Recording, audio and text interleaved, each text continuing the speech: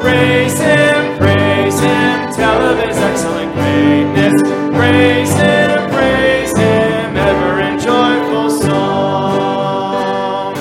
Praise Him, Jesus our blessed Redeemer. Heavenly portals loud with hosannas ring. Jesus, Savior, reigneth forever and ever. Crown Him, prophet and priest and king.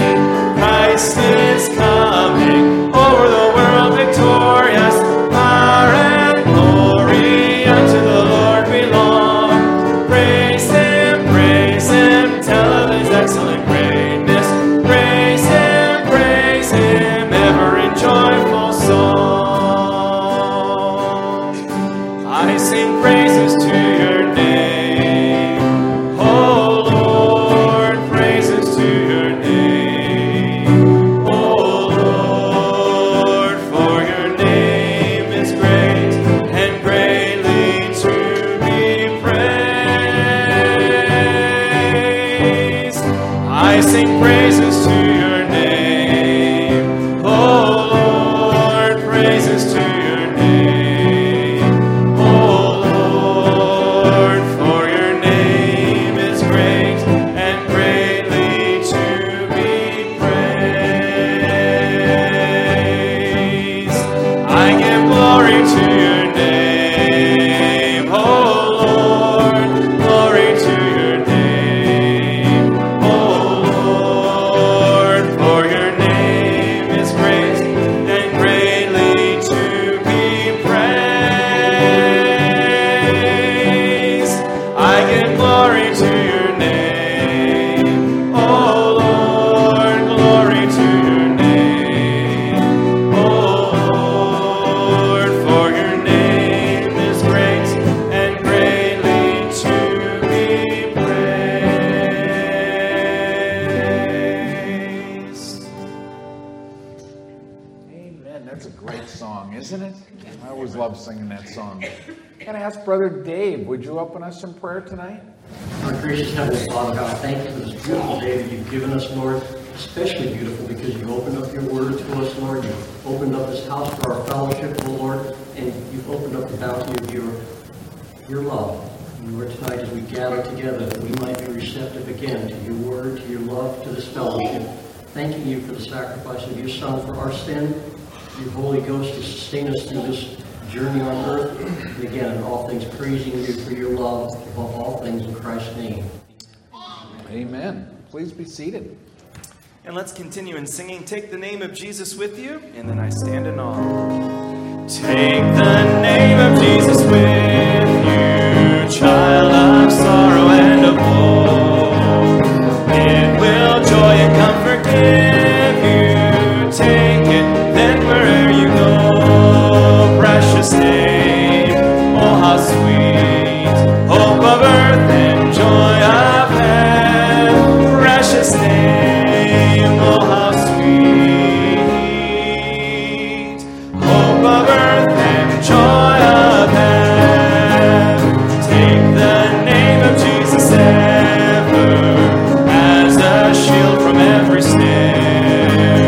If temptations round you gather, breathe that holy name in prayer. Precious name, oh how sweet, hope of earth and joy of heaven. Precious name, oh how sweet, hope of earth and joy of heaven. And oh, the precious name of Jesus, how it thrills our souls with joy. When His loving arms receive us, and His songs our tongues employ. Precious name, oh how sweet, hope of earth and joy of heaven. Precious name, oh how sweet, hope of earth and joy of heaven.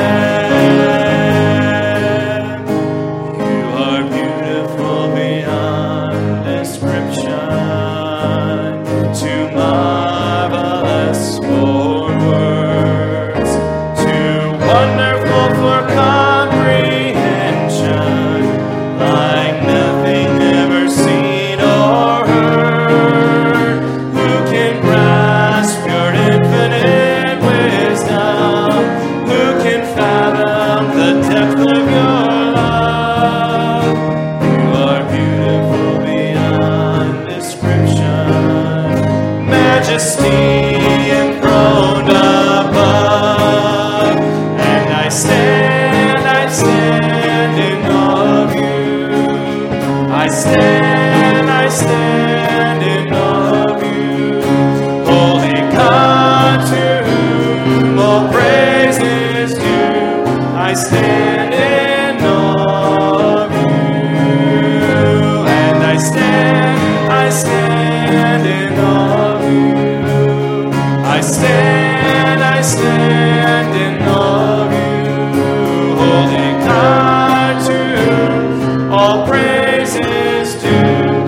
I stand in awe of you.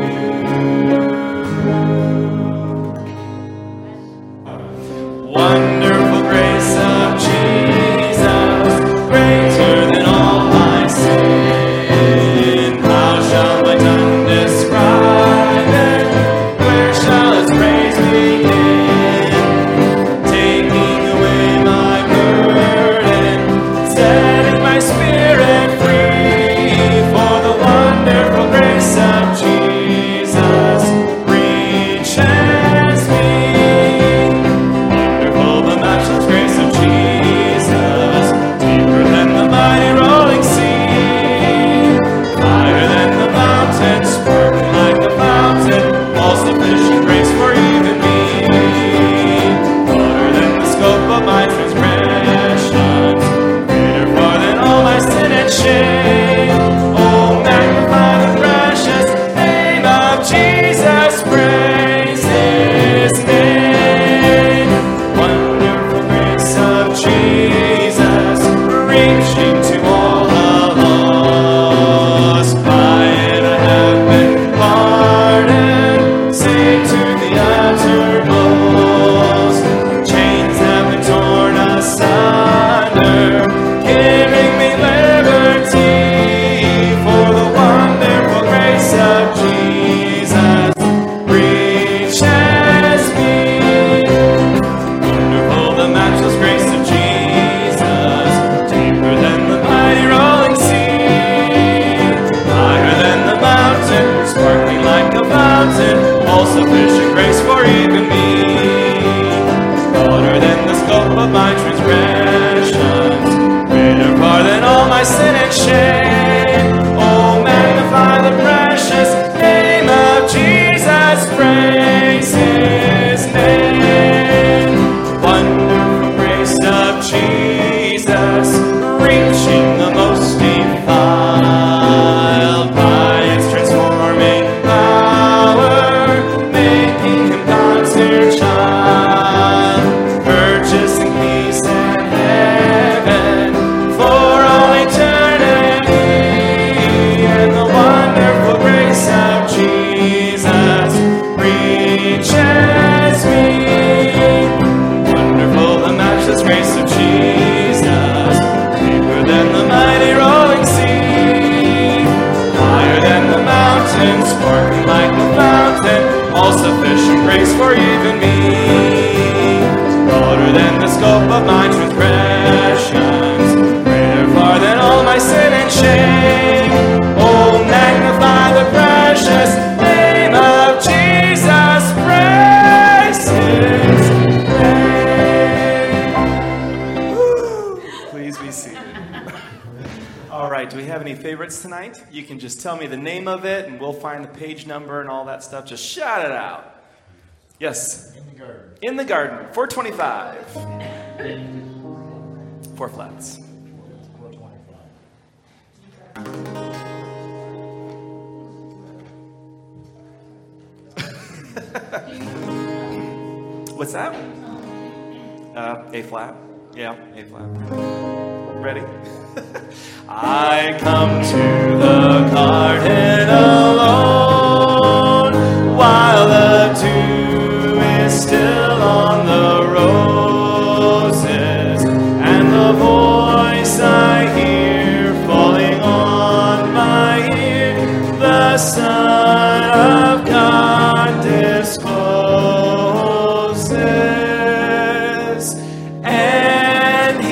walks with me and he talks with me and he tells me I am his own. And the joy we share as we tarry there, none other has ever known. And on the last, I'd stay in the garden with him, though the night around me be falling. But he bids me go through the voice of woe. His voice to me is calling,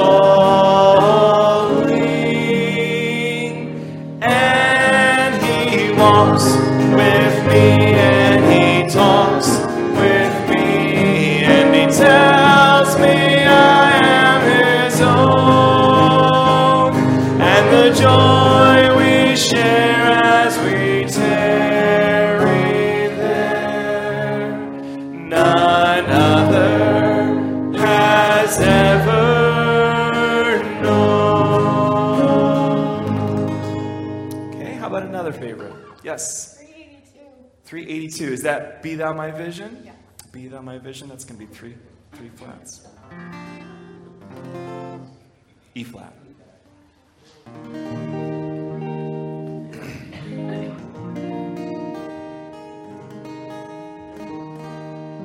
Ready?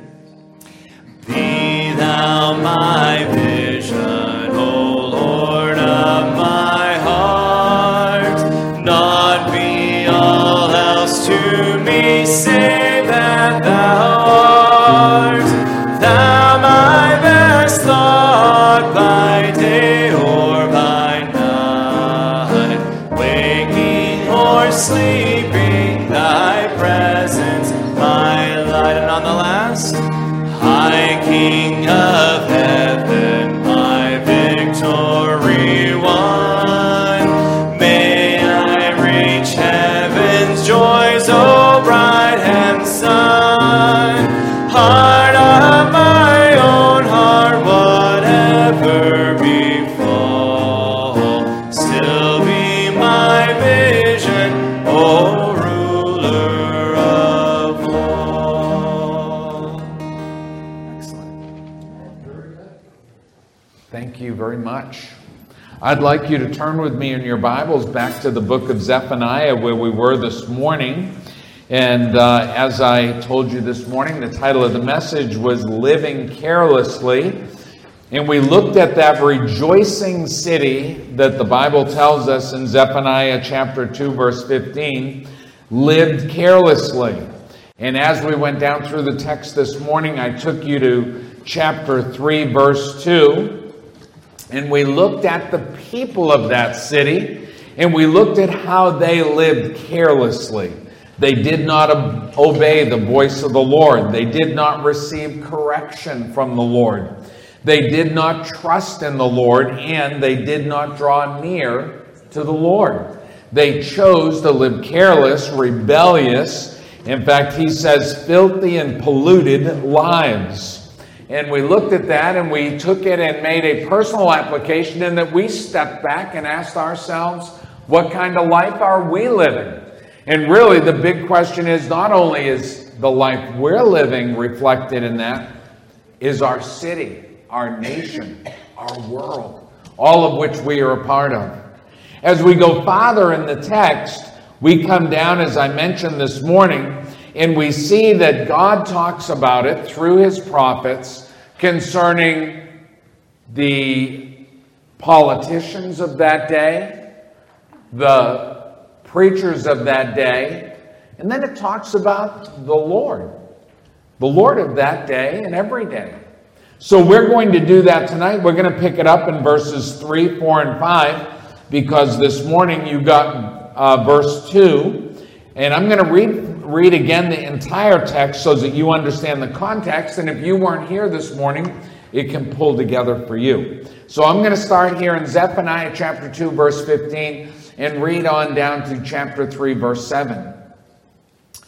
This is the rejoicing city, that dwelt carelessly, that said in her heart, I am, and there is none beside me. How is she become a desolation, a place for beasts to lie down in? Every one that passeth by her shall hiss and wag his hand. Woe to her that is filthy and polluted, to the oppressing city. She obeyed not the voice. She received not correction. She trusted not in the Lord. She drew not near to her God. Her princes within her are roaring lions. Her judges are evening wolves. They gnaw not the bones till the morrow. Her prophets are light and treacherous persons. Her priests have polluted the sanctuary. They have done violence to the law. The just Lord is in the midst thereof. He will not do iniquity. Every morning doth he bring his judgment to light. He faileth not, but the unjust knoweth no shame. I have cut off the nations. Their towers are desolate. I made their streets waste, that none passeth by. Their cities are destroyed, so that there is no man, that there is none inhabitant. I said, surely thou wilt fear me. Thou wilt receive instruction, so their dwelling should not be cut off. Howsoever I punished them, but they rose early and corrupted all their doings. It's quite a text, isn't it? Quite a description of an old ancient city. He's not talking about Jerusalem, he's talking about Gentiles. He's talking about Gentile cities, because he is the God of the entire, all creation. So when he talks about his relationship with them, he woos and beckons all humanity unto himself. Certainly those people of the city, they could have listened to his voice. They could have accepted his correction. They could have trusted in God, and they certainly could have drawn near to him, for we live and breathe in his midst. But they did not. And a big reason they did not is the influence of others upon them. Because you and I are all influenced by what goes on around us. We're influenced by media. We're influenced by politicians. We are influenced by clergy and community leaders. That's exactly what he goes on to say down here. As we come down to verse 3, he talks to us about the politicians of that day. He says, her princes within her are roaring lions. Her judges are evening wolves. They gnaw not the bones till the morrow. So I went back. I wanted to look back and see what's he talking about, because he's drawing picture language. He's bringing allegories to us that we're supposed to draw from. But you and I don't live in a world with roaring lions. The last time you stepped out your back door, you didn't fear a lion or a lioness grabbing you and dragging you in the woods, did you? Maybe a bear, but not a lion. In fact, even in our world today, when he comes down and he references the wolves, he says, her judges are evening wolves. You might hear the coyotes out your back door, but you're probably not going to hear wolves. When I was down in Kansas, I just flew down into Kansas City, went to a meeting, and then came back and spent the night at a friend's house and bass fished on Thursday. Flew back on Friday. But as I was at his house, he's in the country, and as we stepped out his door, we could hear coyotes. Now, I personally like the sound of coyotes. I like that yipping, yapping, howling kind of sound. It makes me feel like I live in the wilderness. Now, that's just me. But wolves are a whole different story, aren't they? And lions even that much more so. So I went ahead this afternoon and I ran historical records. I went back and I read about lions and their roaring, and what is the allegory here? What is the picture he's drawing? So when he says to us, her princes within her are roaring lions, it's saying they are very territorial, and they proclaim their control and their might. I didn't realize that both the lion and the lioness roar. In fact, their prides, their group, they dominate their territory by the amount of roars, the different roars. So when they roar, both the lioness and the lion, other prides hear that. And I don't know whether they have an abacus. I don't know if they use a smartphone to calculate. I'm not sure how they do it, whether they count the nails on their paws. But they figure out how many different roars are in that pride. And that determines whether their pride will try to take the territory of that pride. So they're proclaiming dominance and control. They're trying to intimidate others that they won't step up and challenge that leadership. So when God says to us that the politicians of that day, the princes within her, are as roaring lions, even as Satan seeks to dominate, to control, to put his presence foremost, because he, as a roaring lion, seeketh whom he may devour. So also these politicians, the politicians of old and the politicians of today, they try to dominate and to control. They try to influence all of culture, all of society, to follow their way. And certainly in my lifetime, if you're not following their way, then they try to make you sound wrong. It can't be that you're just of a different opinion. It's that you're wrong. And more than wrong, they try to make it sound as though somehow you are evil to just stand in opposition. So when we read this is not a positive thing. This is a very negative proclamation. To say that their princes are as roaring lions, trying to dominate, intimidate, and control their territory. But then he comes down and he talks about wolves. And wolves are an interesting thing as well. He comes down and he says to us, his princes within her are as roaring lions, her judges as evening wolves. And evening wolves are sneaky, predatory.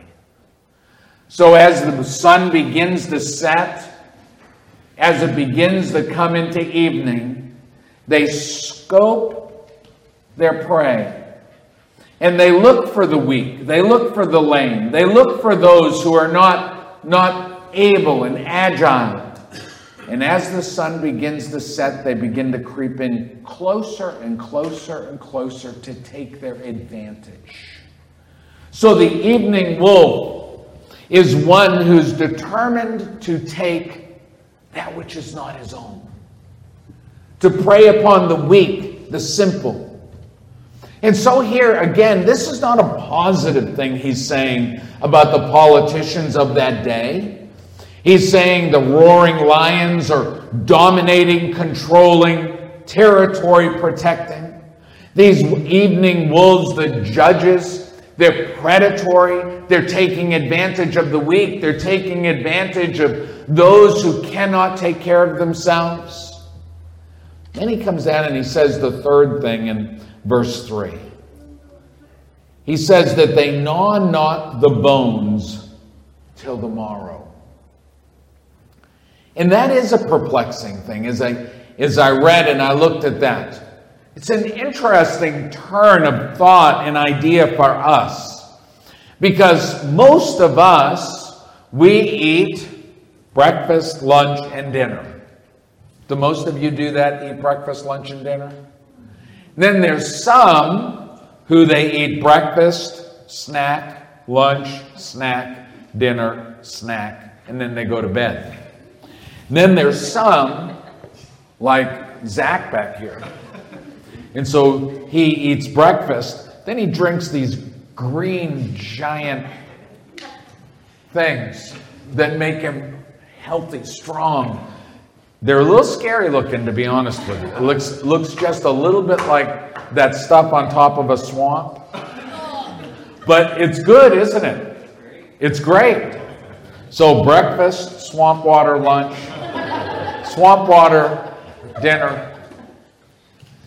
You and I, we have our patterns of eating. But the animal world is very different than us. We are a unique creation. The animal world eats on demand. But here it's an interesting thing that he says. He says, they gnaw not the bones till the morrow. Till tomorrow. So they're not even motivated enough to eat on demand. You see, if a wolf takes down one of John's lambs or sheep, it's going to eat its fill and then leave. Or some wildlife, some predatory life, they'll go ahead and kill, then they'll hide what they have. But they'll still eat what they can, hide what they have, so they can come back and refill. But here he's saying, these politicians, they're not even motivated to eat that which they killed. Tomorrow, I'll take care of what I need to take care of. Tomorrow, I'll deal with what is at hand. Tomorrow. That procrastinating, putting off, lazy attitude of not taking care of even feeding themselves. Maybe they demand others do it for them. Maybe they demand that others take care of all their responsibilities. But they're not going to do it themselves. They will put it off. And you and I, when we look at the world we live in today, it's a sad thing to look at politics around the world. It's a sad thing to look at. And I don't care what party it is that you want to point at. You can say, well, these people on this side or these people. And I'm saying all the sides. Instead of going ahead and representing the people, which is the biblical text of us being one nation under God, instead they seem to take care of themselves and want everybody to take care of them. They're not concerned for you and I. That's perplexing to me. And it's destructive to a culture and a society. And here, God is calling them out for it.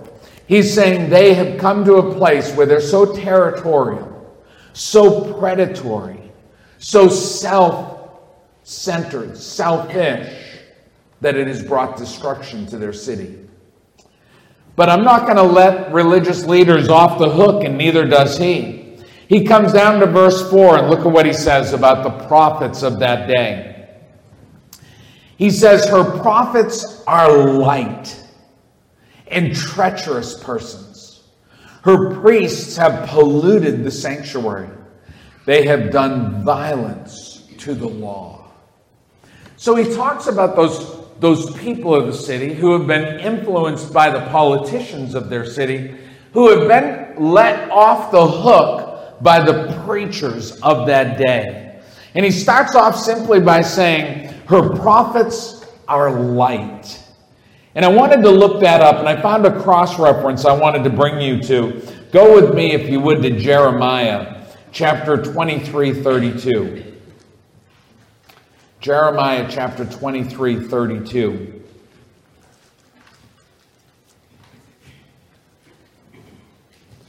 It says, behold, I am against them that prophesy false dreams, saith the Lord, and do tell them, and cause my people to err by their lies and by their lightness.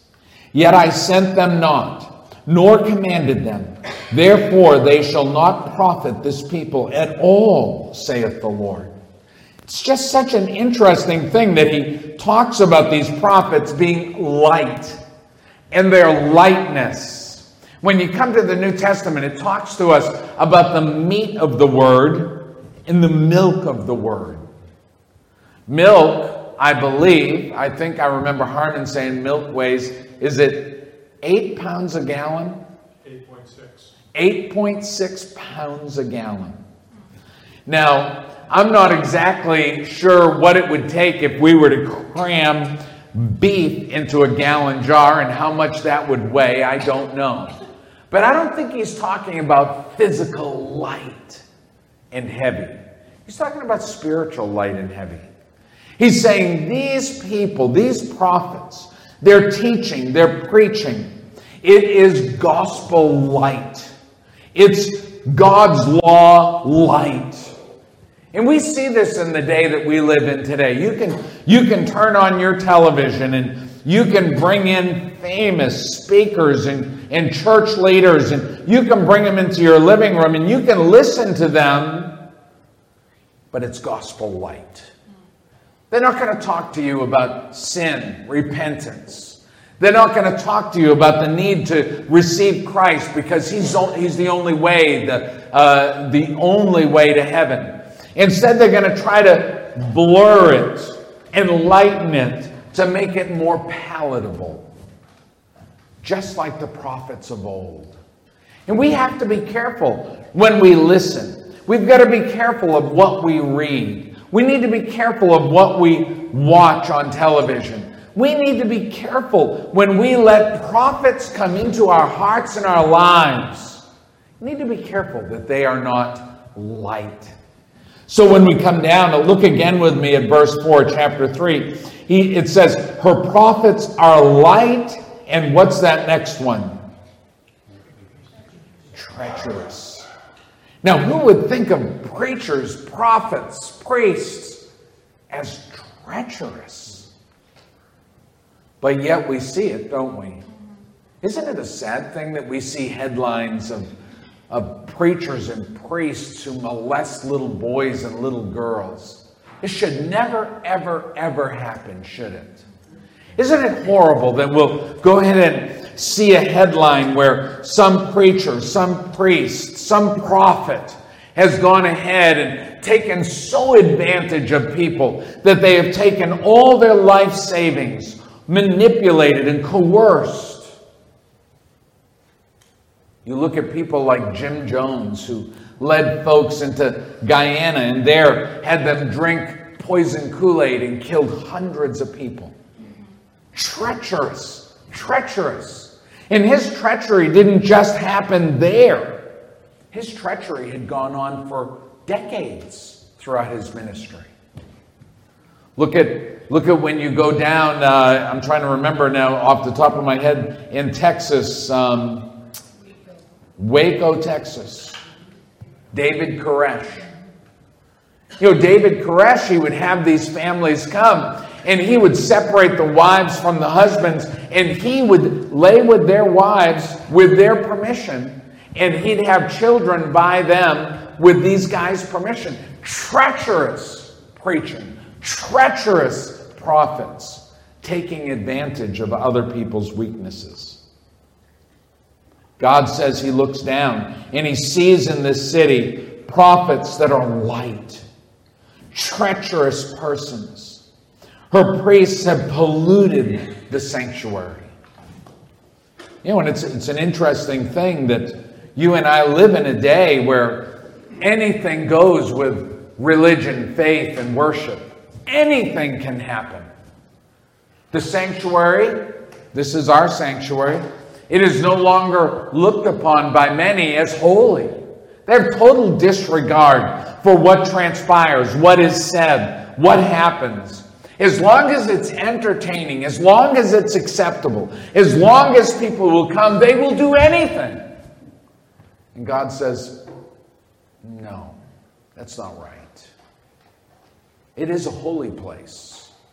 There should be limits and lines that should not be crossed. And you and I as Christians, we should have hearts that are sensitive to the leadership of the Holy Spirit. I was talking to a friend of mine not too long ago, and he was talking about the praise team in his church.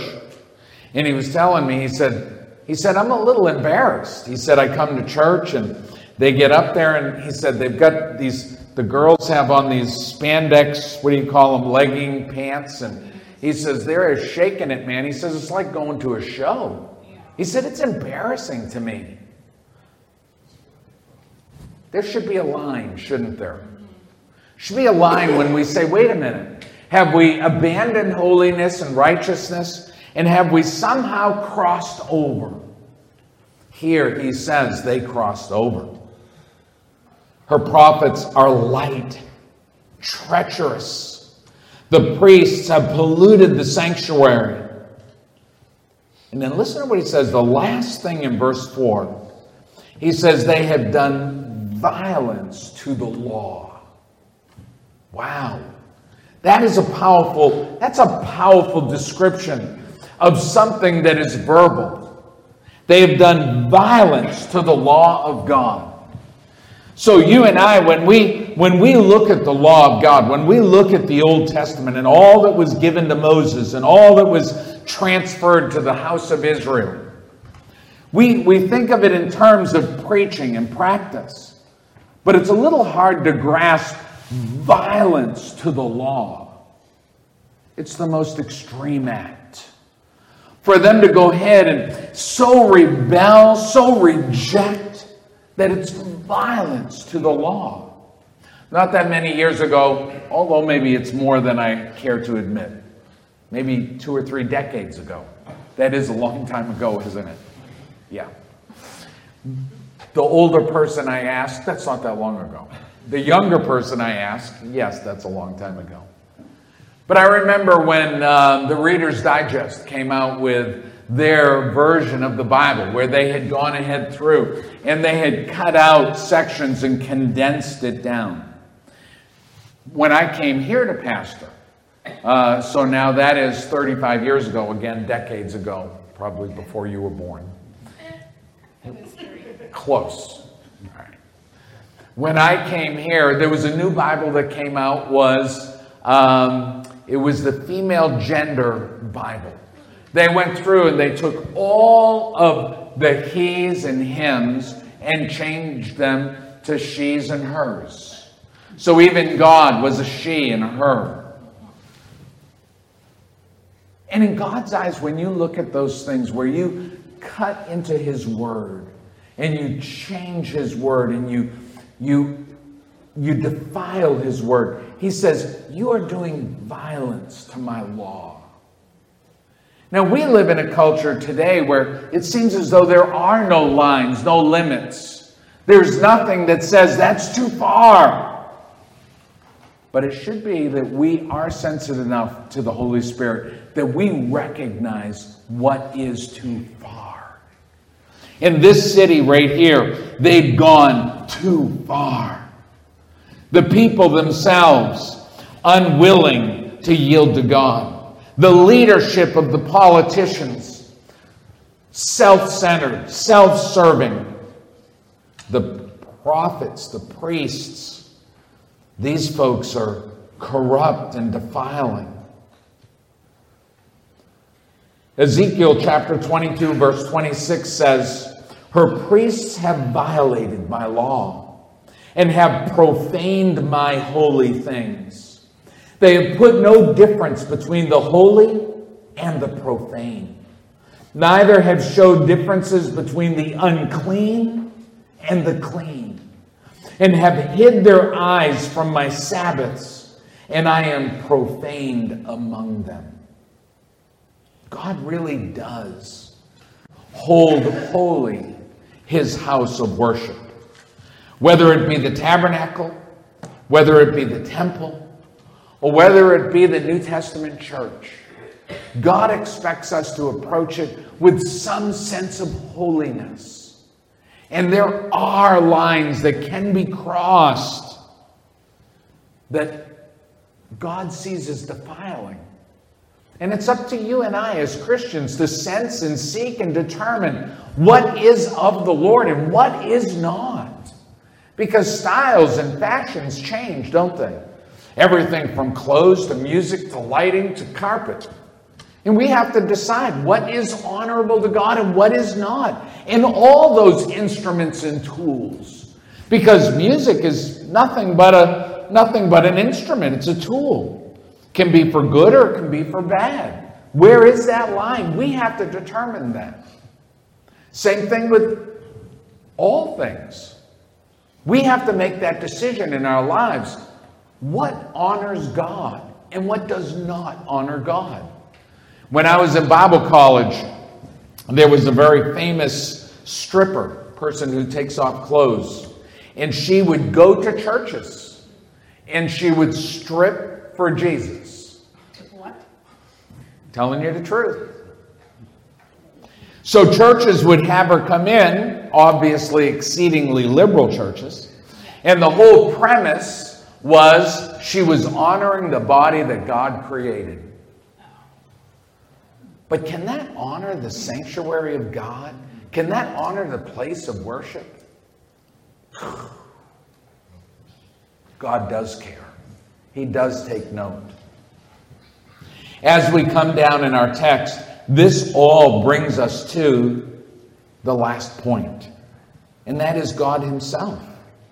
Because as much as he talks about this city and these people, as much as he talks about the people who would not listen to his voice, receive his correction, trust in him, or draw near him, as much as God recognized the princes were as roaring lions and evening wolves, and as much as he was offended by these light, treacherous priests and prophets who polluted the sanctuary, he begins to talk about himself in verse 5 down through 7. He says, "The just Lord is in the midst thereof." You know, sometimes we forget that God is everywhere. Even in the most defiling place, God is everywhere. He is doing his beckoning, his wooing, his work. He's trying to draw people out of that place, that time, that circumstance. He's trying to guide them to safety, strength, and health. God is everywhere. Even in the midst of this defiled, putrid city, God says, "The just Lord is in the midst thereof." We are reminded of Acts 17. This morning I referenced the Apostle Paul preaching in Athens upon Mars Hill. Look again with me to Acts chapter 17 and listen to verses 22 and 23. "Then Paul stood in the midst of Mars Hill, and he said, Ye men of Athens, I perceive that in all things ye are too superstitious.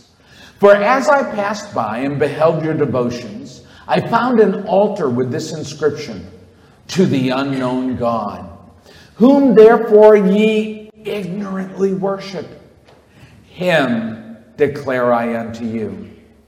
God that made the world and all things therein, seeing that he is Lord of heaven and earth, and dwelleth not in temples made with hands, neither is worshipped with men's hands, as though he needed anything, seeing he gives to all life and breath and all things."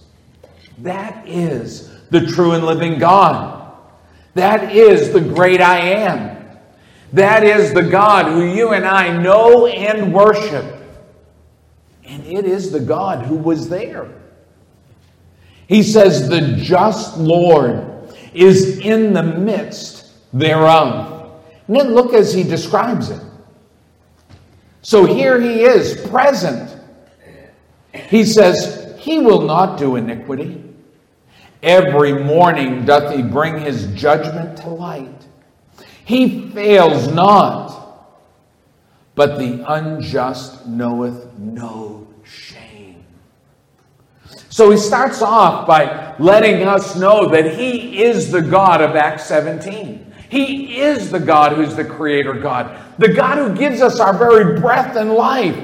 He tells us he is not going to do iniquity. No matter how debauched the service is, no matter how corrupt the politicians are, no matter how rejecting the people are, he's not going to compromise who he is. He says, "I'm there, but I will not do iniquity." He says, every morning he brings his judgment to light. Every morning comes a new day. Every morning These people could have looked around and said, what are we doing? Look at the consequences. Look at our culture and our nation today. I'm telling you what, I wake up in the morning and I say to myself, what has happened? How insane can we be as a people that we're denying male and female and trying to change it and actually saying we're succeeding? It's insanity. You can't change the biology of a human person. I read an article not too long ago where they asked the politician, can men have babies? And he straight-faced looked and said, yeah. And it's so absurd. It's beyond sanity. And yet it's part of our culture, our society. Is something wrong when we get up in the morning and we see the consequences? We see the consequences in our culture. I was reading the other day about the high percentage of young people who don't have a father in their home. No father in their home. Now, if you were to poll within Bible-believing churches, it's a higher percentage, but it is still shameful at how the family has disintegrated in our culture. And why do people not step back? Only now are they kind of admitting there's a problem, but they don't want to address it. We have a culture that every morning should wake up and say, woe is me. We need to get back. We need to get back to the Bible. We need to get back to moral values. We need to get back to cherishing and prizing family and so many other things. Here he tells us, the Lord who is everywhere, the Lord God of Acts 17. He's not going to do iniquity no matter what the people want. And every morning he's going to show us the consequences of his judgment. And look at the third part. He says, he faileth not. He's not going to quit. He is the same yesterday, today, and forever. It's not going to change. He's not going to change because we're changing. Now, people would like him to change, but he's not going to change.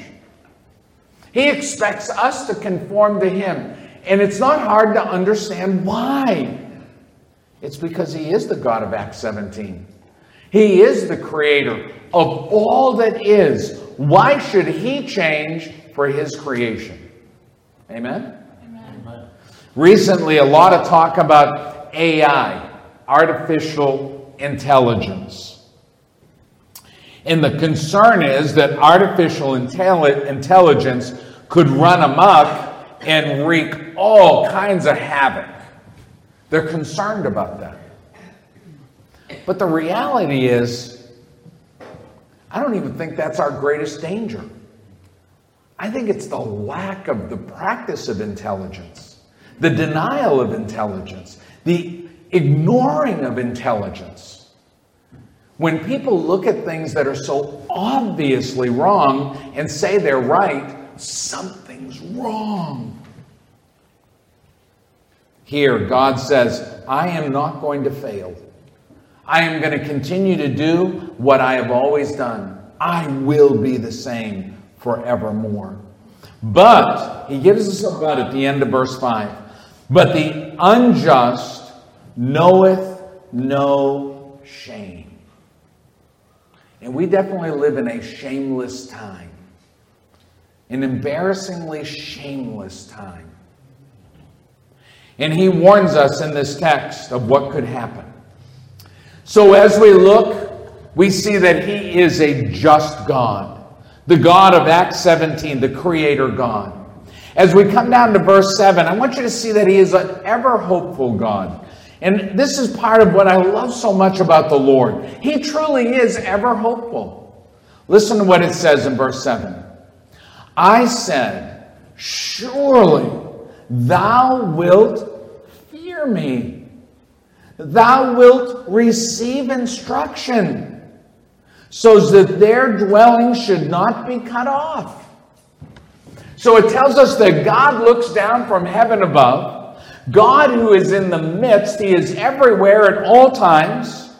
He says within his heart, he says, surely they will fear me. Surely they will receive my instruction. Surely they don't want judgment. Surely they don't want to be cut off. But do you remember what he had just said previously to that? He said, but the unjust knoweth no shame. As much as God is long-suffering and patient. 2 Peter chapter 3 verse 9 says, the Lord is not slack concerning his promise, as some men count slackness, but is long-suffering to usward, not willing that any should perish, but that all should come to repentance. He is so hopeful. He wants to give us the benefit of the doubt. He truly desires that none should perish. But he is a realist. He doesn't deny reality. He doesn't deny truth. He's just hopeful. And he expects so much better of his creation. But he fully recognizes when we totally reject all that he offers. He is a hopeful God, long-suffering to usward. But as we come down a little bit farther in the text, we see that he is absolutely a God of his word. And that's what's so important for us to grasp out of the text. As hopeful as he is, as much as he desires the best from us, the reality is he is God and we are not. So when we read down through the text, you look with me at verse 6, he says, I have cut off the nations. Their towers are desolate. I made their streets waste, that none passeth by. Their cities are destroyed, so that there is no man, that there is none inhabitant. It is interesting that God says that absolutely he did bring his retribution. Absolutely they had crossed the line of his long-suffering patience. As much as he really wanted to hope that they would come, they would believe, they would receive, they did not. So what's it say that he did? He let his judgment come upon them. It doesn't say that he had to destroy them. He just let them be destroyed. And I think that's an important lesson for all of us to understand. When you look at the world empires, you look at the Incas, you look at all these different people, and these were mighty, mighty cultures. But they imploded within themselves, either by enemies outside or enemies within. You look around the world at different empires that had risen up, the Babylonians, who once were incredibly powerful, and their empire lies in ruins. They're still digging up the remnants and discovering their things. The Egyptians were then, as the world was known, power. I mean, we step back today and we look at the pyramids and we look at the Sphinx and we look at all that was built, and that is just a micro part of the empire of the Egyptians. But it all disintegrated and is gone. Why? Because God let them go the way of those nations that reject him and deny him. Even Israel. Israel at the time of David, Israel at the time of Solomon. Great and powerful nation. But it came to its destruction and division. Why? Because they rejected God. And he let them implode in internal conflict, division against each other, and their enemies from without. Even when we come to the time of Christ, Jesus stood and he said, this place right here, this temple, give it a little while and every stone shall be pushed off. 70 years from the time he was crucified. And Rome came in and destroyed it all. In fact, they went ahead and they drove the Jews out of Jerusalem. And here recently, they had found some caves. They're continually finding these things, but it's always interesting when they find a new one. So they found a cave where the Israelites had gone up in the Galilee region, and they had dug down in, and they were living and hiding in those caves because the Romans had driven them out and told them they could not come back. And so they lived underground. We don't hear about that. We don't talk about that. But the destruction that came upon them was great and mighty. When we look at texts like this, we're reminded of how all-powerful God is. You and I, we're so limited because in our lifetime, I mean, what's the most one of us could possibly live? 120 years? I mean, I've known people over 100 years, but not much past. And so we think everything takes so long because in our life, it seems so long. But in the scope of history, it's so little.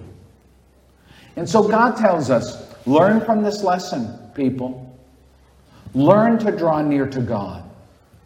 Your politicians, don't let them influence you to be corrupt, territorial, taking advantage, predatory. Your preachers, don't let them be light. Don't let them defile the sanctuary.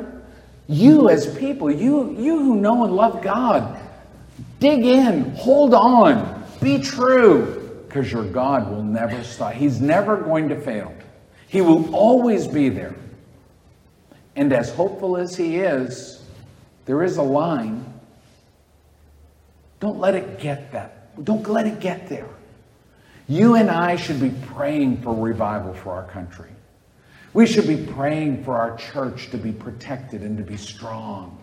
You should be praying for those who minister to you, your Sunday school teachers, your pastor, your worship leaders. Pray that they follow the leadership of God instead of the fads and trends of the day.